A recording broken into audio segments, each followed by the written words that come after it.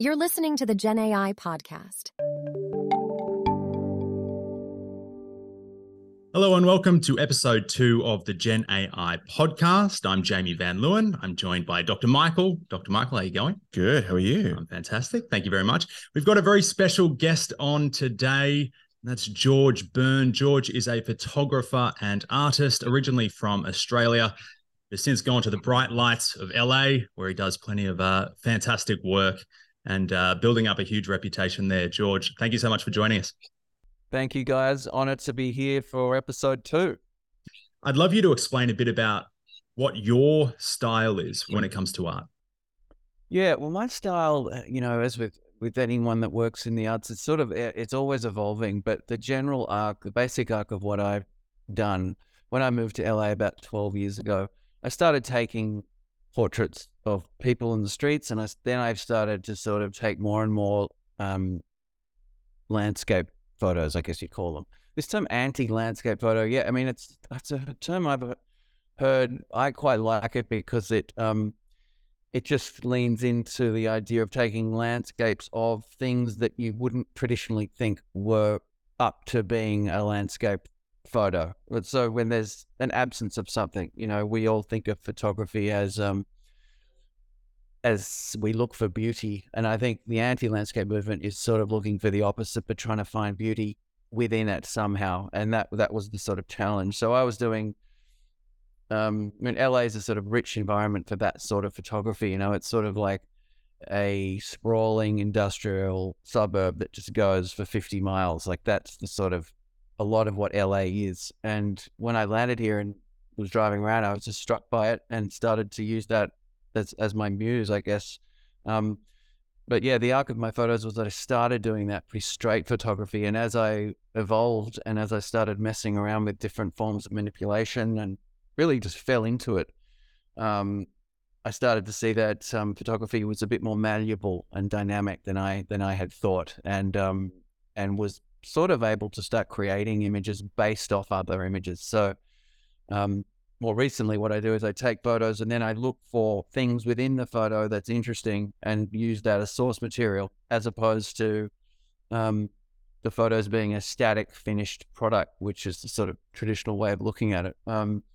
So yeah, started out fairly conventional, and now as I've evolved, I'm sort of doing more collage and various forms of manipulation. So that's quite interesting. So I think I heard you describe your work as dreamscape, or that was the kind of word that was used in one of them. And yeah. I certainly the pictures I saw were this wonderful combination of slightly impossible things in one photo. When I say impossible, I'm very unlikely, not physically impossible, but you've kind of pulled together these different images together. And I suppose I was kind of curious to ask you, do you find that that's a really kind of powerful creative force to be able to kind of combine these different elements together into one kind of place and then invoke a reaction which maybe couldn't be invoked if you were just walking out with a camera and taking a photograph? I mean, is it important that people see things next to each other that otherwise they wouldn't be able to see next to, or be highly unlikely to get that reaction? Yeah, well, it's funny because when I first started doing it, there was a show I did called New Order. And that was when I sort of came out of the closet, as I was sort of doing photography that wasn't straight, because I'd been messing around a little bit. And then I thought, you know what, I just want to make this a part of my practice, and I want it to be open, and like I want to make that a part of the discussion about my work, my point of difference in a way. So I had a show called New Order, and it was from 2016 and 17, and those were works which were sort of based on 2 or 3 different images spliced together. It was very basic because my skill set was basic at the time in terms of what I was sort of able to do. And the thing was, yeah, like you say, you look at these images and you can tell there's something off. My decision was, I think I want to bury the lead. I don't want the incisions and the stitching together to be distracting to the image, like a David Hockney collage, where it's like he's layering Polaroids over, and that's a part of the sort of the effect. I wanted that to be built in, and for the viewer to be left to try and work out what's going on. And that idea is not my idea. See, there's a guy called Andreas Gursky, a German photographer who's been around forever, who really did pioneer that idea. I actually think Cindy Sherman did it as well, a little bit, but in a very different way. But I think in terms of landscape photography, Andreas Gursky was really I think he was the first person I ever saw who took photography and bent it way out of shape without actually telling you what he was doing. And that stole a little bit of that idea, but then was using a very different sort of aesthetic to create what I was doing. But that sense of not knowing what is real and what isn't, and sort of that juxtaposition of tying together foreign landscapes and making them one. I think it has different effects on different people. Some people find it very unnerving and very confusing and vaguely annoying, and other people just find that little hum of not knowing is kind of enjoyable, and that's a very sort of intrinsic to what they enjoy about looking at the work. So I've encountered all sorts of different responses since I've gone down that path, and it's been interesting. I think part of what I enjoy most about what I'm doing. Yeah, I've really experienced that as well with my own AI creations. I mean, you see these things and you think they kind of look like they're realistic, but the other half of my brain says that can't be realistic. The Pope would never wear a Balenciaga jacket, but it does get cold in Italy. It does. It really does. But these tools now are able to quite seamlessly, in the same way that you have, to remove the stitches. It's very seamless with the way that these AI image generators are working at the moment. And it can create some unnerving things, like your face looks a bit strange, things like that. But I'd like to know, do you think that it's something that you could see yourself embracing? Is this AI technology, in whatever form it might be, because you're already trying to create these dreamscapes? Do you think that AI could be a way for you to enhance that? Totally. I think ultimately it's just going to end up being a tool, and the driver of the tools is still going to be relevant. So I don't know how I would use it, but I definitely would be open to playing around with it, like we've discussed, to see perhaps at this point, an AI feed might give you a seed or of inspiration as to a direction of something you could do, or solve a certain problem that you have in an image, or just throw up ideas. So yeah, and again, it's very early for me. I don't have the technology myself, and I'm sufficiently technically average that I'd need to, work with someone, a collaborator, just to investigate it. But I'm definitely curious. I'm AI curious. Is that a thing?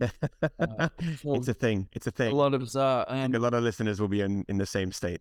Yeah, but I think going back to the general photography and a lot of the amazing stuff that I'm seeing from you, Jamie, and people that are using it well, is that it's like you say, like you see things that stand out, like the rhinoceros image that I think you worked on recently.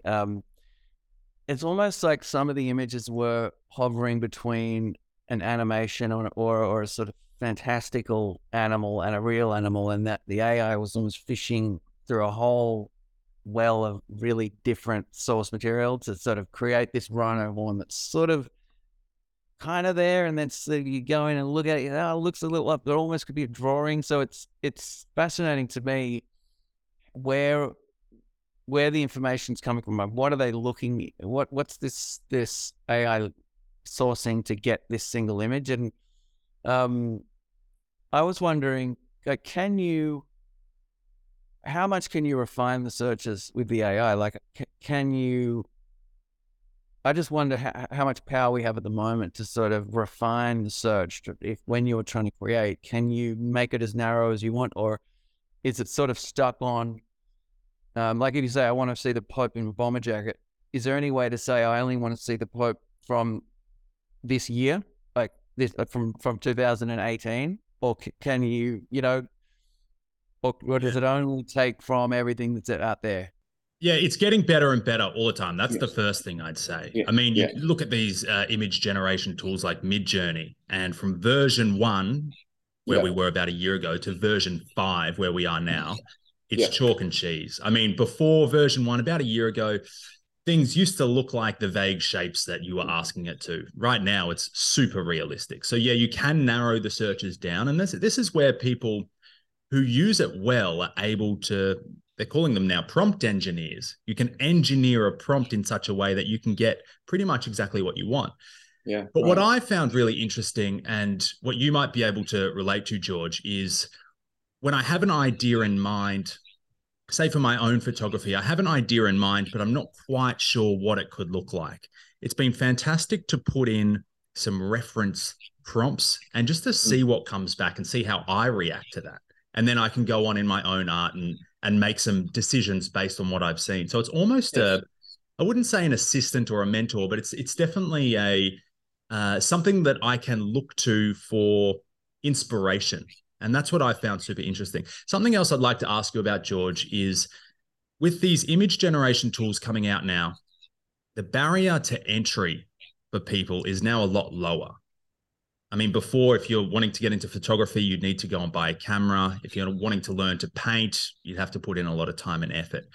And on the one hand, that is the price it costs to become very good at an artistic pursuit. Of course, you need talent, but you also need the tools and the experience of working with these tools. And it all comes together in a beautiful way, like what with you do. What are your thoughts on the barrier to entry lowering for, a lot of people now who wouldn't see themselves necessarily as creative to start creating things that do look great? Well, I'd say go at it. I don't know. I just feel like the rules and the boundaries shift and change forever over history as to what you're able to do with what. If this technology opens things up for a lot more people, I think it's great. I mean, it's a bit like Instagram, we all had the same reaction to that. Was that suddenly going to undermine all the people that work hard on their photos, this, that, and the other? But it's all sort of evened out, and I guess if you're asking, do I feel like, in some ways professional artists will feel a little threatened by this? I'm sure there are some people that will feel like it's potentially a problem. I mean, yeah, maybe in a year I see someone who has a show that looks exactly like mine. I mean, I already know, a lot of other people who do some work that looks a little bit like mine. It's happened over the years, and I think, whether they know of me or not, you've just got to sort of keep your head down, put your ears back, and keep focusing on what you're doing. And I think this is just another way to try and do something different. And I'm sure someone will come along, a creative person, and use this technology to make something completely different. Well, yeah, no, you mentioned collaboration and doing something different. There's been a big story over the last week or two. Drake, I'm not sure if you saw, George, Michael, I know you saw. I did, Drake, I saw that. Yeah, put out this song. Wasn't really Drake. It was, of course, spoiler alert. It was actually an AI quote unquote, ghost writer created this song using Drake's voice and same kind of beats that he'd use. And it was actually a pretty decent tune, in my opinion. Yeah. Grimes has now come out, another artist, and said, fantastic. I mean, let's create together. So she said, if anyone uses my voice to create an AI song, I will split the royalties of that song with you 50-50. Because you are essentially helping and collaborating with me to create a new piece of art, a new track. I'd love to know from your point of view, George, with your own photography, if someone comes along to you and says, love your stuff, do you mind if I build on that and we do something together? I mean, that's turning your existing art into something new through collaboration. Yeah, fascinating. I would love to consider that, and it would depend on the idea, the person, and what it was, what they were bringing to the table, I guess, as opposed to just saying, I run the programs, you do it. I can do that myself. I can run things, but if someone's bringing something unique, creatively to the process, I think that would be cool. I'm a musician as well, and that's a very collaborative business. And that's the one sort of, limitation of, I think, of what I do, is that it's not as collaborative as sometimes I would like. So I tend to collaborate when I'm putting on shows. I'll collaborate with the galleries, hangar, and, the curatorial approach is very collaborative. So, in terms of actually making work, that would be interesting. And I'm sure that's happening. My thing, like, I think we've spoken about this, Jamie, was that the work I hang and print is enormous files, and 2-3 gigs. I'm working off medium format film that I drum scan and turn into very large digital files, and then splice them up and work on them. So it would have to be a process of probably, unless the AI can process huge files, which I don't think it does just yet. It's still sort of that nascent stage where it's dealing with, especially when it's sourcing offline, you're dealing with files that can only print around A4 with any real clarity or sharpness. But I'm sure there will be a way. Maybe you could sort of start sketching in AI and then apply your, high quality information into the file and build from there. I also think in the sort of animation realm, there's lots of interesting things you might be able to do. There's an artist out of New Zealand, her Instagram is The Agoraphobic Traveler, and she is agoraphobic, and she's very open about it, and she doesn't like traveling, and she created a whole, she basically uses Google Maps, what's the Google camera called there, where you can go through all the streets. She just trolls the streets on Google Maps and takes screenshots, and has an amazing gallery of work based on her online travels, basically. And she collaborated with a video artist who used AI to, I think, aggregate hundreds of her images and turn it into this fascinating sort of animation where they're sort of flipping between each other and creating artificial landscapes based off her work. And that was very inspiring to me, and something that I might even look into for my next show, Sydney next year. I think I will have some screens involved in that show. So yeah, I'm kind of right now building a new show, and with all this new information coming in, it's sort of influencing where I'm at. I feel ultimately kind of lucky to be in the middle of this thing, even though I know there's a lot of fear and there's a lot of unknown as to where it's going to go and how it's going to affect us more broadly. I think at the moment I'm more positive than negative about the possibilities of how this could influence create the creative side of things. Anyway, with the music, I just feel like it's further complicating an already incredibly complex business model. I'm trying to divide the rights of music. It's such a headache for me to try and think about how that's going to work. I know that the Drake song sounded good, but I'd love to hear like a Neil Young song or like something with like acoustic guitars and drums. That's when I can't that's going to be interesting when it gets into music that I understand more. I like hip hop, but that sort of, it's already electronically generated. I think the Exactly, point is and that the you're beats kind are of, so, yeah. you're taking a house that's made out of bricks, and then you're saying we can rearrange the bricks differently. Is it the same house? Is it a different house? But I think the same kind of way. What I find interesting about this conversation is photography versus, let's say, graphic art or painting. I've always mentally separated these two things as being photography being somehow explicitly thinking about the world around. So, for example, the idea of the street views, or the idea of taking elements of what you would see and kind of putting a photography on it, and then kind of questioning whether what you're seeing is real. Whereas, for example, I see art and digital art as a little bit more on the world internal. So a little bit more scope for things like mythics or mythical kind of fantasy or Dali, abstractism, all these different elements that you cannot see explicitly, but it's kind of wrapped within your internal world. And it seems familiar because there's a part of your brain that perceives the world in this warped, unusual way. But what I find interesting about generative AI and this kind of AI is that it's luring, I think, people into that internal world a little bit. Like, and it's because you now have every building block of every artist for every creation that you can combine and recombine. So to me, I suppose what I was curious about is with Gen AI, I think the major advancement or the unusualness is this idea that it's focused on how to blend things together, which otherwise wouldn't be close to each other, wouldn't be anywhere near each other. So let's take a Dali clock and apply it to a dragon breathing fire. These are the very different spectrums of the creative world, and you kind of bring it together and go, oh, that's actually a melting dragon breathing fire.